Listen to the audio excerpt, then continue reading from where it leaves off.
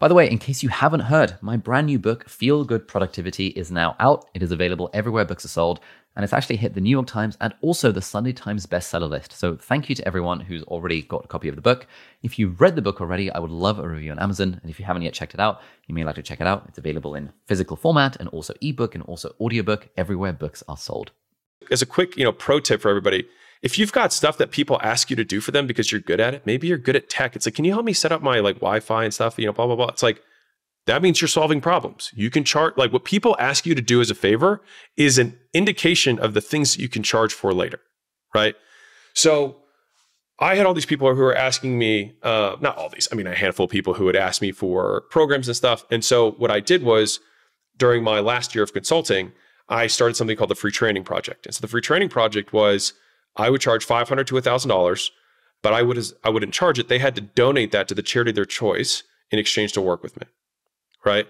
And so that way I wanted people to value it, but they weren't paying me directly. So they'd get a write-off. They felt good. I had a ton of goodwill, also in the marketplace too, because I was like, I'm doing all this stuff for charity. I got all these people reaching out to me like, this is so cool, blah, blah, blah, right? And so after a year of doing that, I had probably 12 really good great before and after pictures that I had collected from my clients. And I told them that was part of the deal. I was like, you have to donate it. I would like to do this for real later, but you have to let me use your testimonial. And they were like, that's fine. So once I had that, I had those first, 10, 12 customers who had great before and after pictures. I transitioned many of those customers, said, hey, I'm going to do this full time now. Are you comfortable paying the same amount you were paying to charity, except just making it charity of Alex because Alex can't eat either? And that was actually how I transitioned from not-for-profit or donating everything. And I didn't even set up the entity. I just told them to literally donate it and send me the screenshot. I didn't even do anything like that. And so I didn't have a website. All I had was an LLC and a PayPal account. So for everybody who's like, I don't know how to start a business. I was like, you literally just need a bank account and a way to process money. That is it. 2 things. And you can Google how to figure it out. If you can't figure it out from Google, entrepreneurship might not be for you. All right. But you think about, there's 30 million businesses in the United States. 30 million other people have figured this out, which means you can too. So bank account, payment processing, make the first 10 free or some sort of charitable thing so that people don't feel weird or you don't feel weird about selling, et cetera. After you have it, after you're providing this service to people, you can transition people from free service to paid service. And if they don't want to start paying you, then that gives you insight as to either you suck, right? Or they suck, which is also possible too. But either way, a certain percentage of those people will continue to stay and pay you. And now you have income. Now, you can also ask those people for referrals, which is exactly what I did. So I think half that business came in just from, the initial ones came in from friends and family and me posting. And so I'll close the loop on what I said earlier. A year later, after I had those testimonials, I made a public post being like, hey, I've got this thing now. I made a website, that was my big announcement. I made a website. Nice. I still have the post. I found it. It's 2013. I was like, I made a website and I am now open for business. And so if you would like, training stuff, let me know. This is what I'm doing now. And I had some testimonials and go check out the site, whatever. And so from there, I was able to get, I think, about 20 guys who were willing to let me do just almost bodybuilding type stuff. Because I was kind of I was powerlifting bodybuilding back then. And so I want to say I got 20 guys at $200 a month. And so I was making $4,000 a month from those people. And it took me 4 hours every Saturday to do the fulfillment. What was the fulfillment? I would just update their training programs and send them nutrition, update their macros, updated meal plans, and then new workout split for the week, et cetera. And then everyone had my cell phone and I would just text them the new stuff. And if they had any questions, they could hit me up. It was a very simple business. And so that's what I did. It was just one-on-one online. And it only took me 4 hours on Saturday morning. And to show you what kind of person I am, I hated it. Even though I loved fitness, I hated having to do the same thing every day, on the delivery side. So I ended up having the genius idea of saying, I need to own a gym because then I'll be a business owner. I'm really just self-employed right now. And so that's what got me to start my gym rather than probably doing the wiser decision and saying, okay, this costs you 4 hours a week and you're making $4,000 a month. Maybe you should do this for 40 hours a week. But doing more of it to me felt like a horrible idea. So I didn't want to do any more. So how did you jump from that to, therefore I should probably own a gym? Oh, I don't Like think that the seems like inferential a jump big was leap. not high. Yeah, it was not. It was not an intelligent one. I always thought I was going to own a gym. That was not always. I had done so these are the three things that I was deciding between for my business. I was deciding between a test prep company because I was really good at standardized testing, and I had a process for how I did it. I had a yogurt business idea because I was a big froyo guy. Yeah, I know.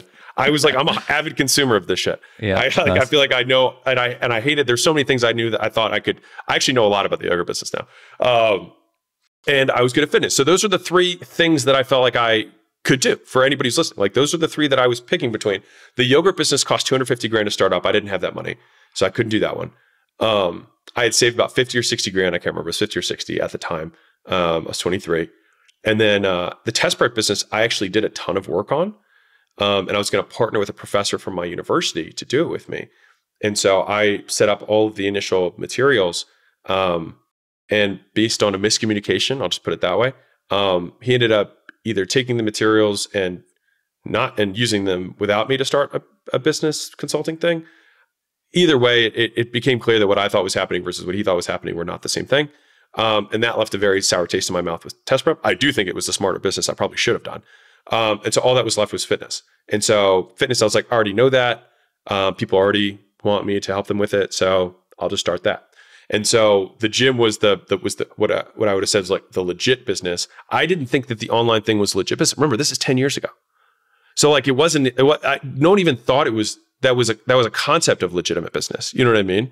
So I was really early days on it. And so, from there, I hit up 40 gym owners to see if I could just basically apprentice for them and just work for free.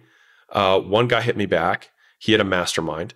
I joined his mastermind for $10,000, even though I didn't have a gym. And I said, "Are you sure that it makes sense for me to join?" He was like, "Oh yeah, sure." And it did actually make sense for me because then I could learn from all the mistakes everybody else was making before I started. So I was like, okay, this works.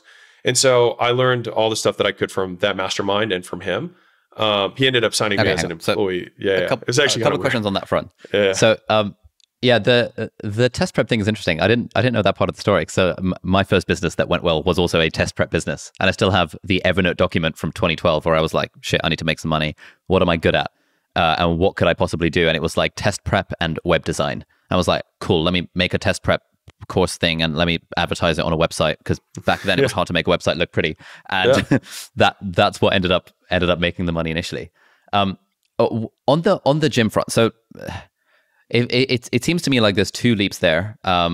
Leap number one is I want to do this thing, like I start a gym maybe, and therefore I'm going to work for free. I wanted to own a business. Yeah, I want to own a business. Therefore, I'm going to work for someone for free. Seems like a bit of a leap, which these days seems very unfashionable to even say, because everyone then goes down your throat for being that's only available for the privileged, etc., etc. And then what's beyond available that, also for the privileged, working for free. The working for free thing. It's quite unfashionable to suggest that people work for free. Okay. At least, I mean, I was making $4,000 a month from my little online thing, so I made money from that. Now, I offered to work for free, but he quickly was like, I don't feel good about it. I'll just pay you. And so he paid me. He paid me like minimum wage, but I mean, I think I made like, I don't know, $2,800 a month, whatever it was. I don't even remember what it was because I made more from the 4 hours a week on Saturday than I did from that. But again, the point wasn't to earn, you know what I mean? It was to learn. And I had saved up 50 grand. So I knew I could live for, at least 2 years on that. I tried to live on, I spent $400 a month splitting a bedroom. And then I ate, I spent $100 a week on food. I was eating, I was spending nothing to live. And then the rest of my time was at the gym trying to learn.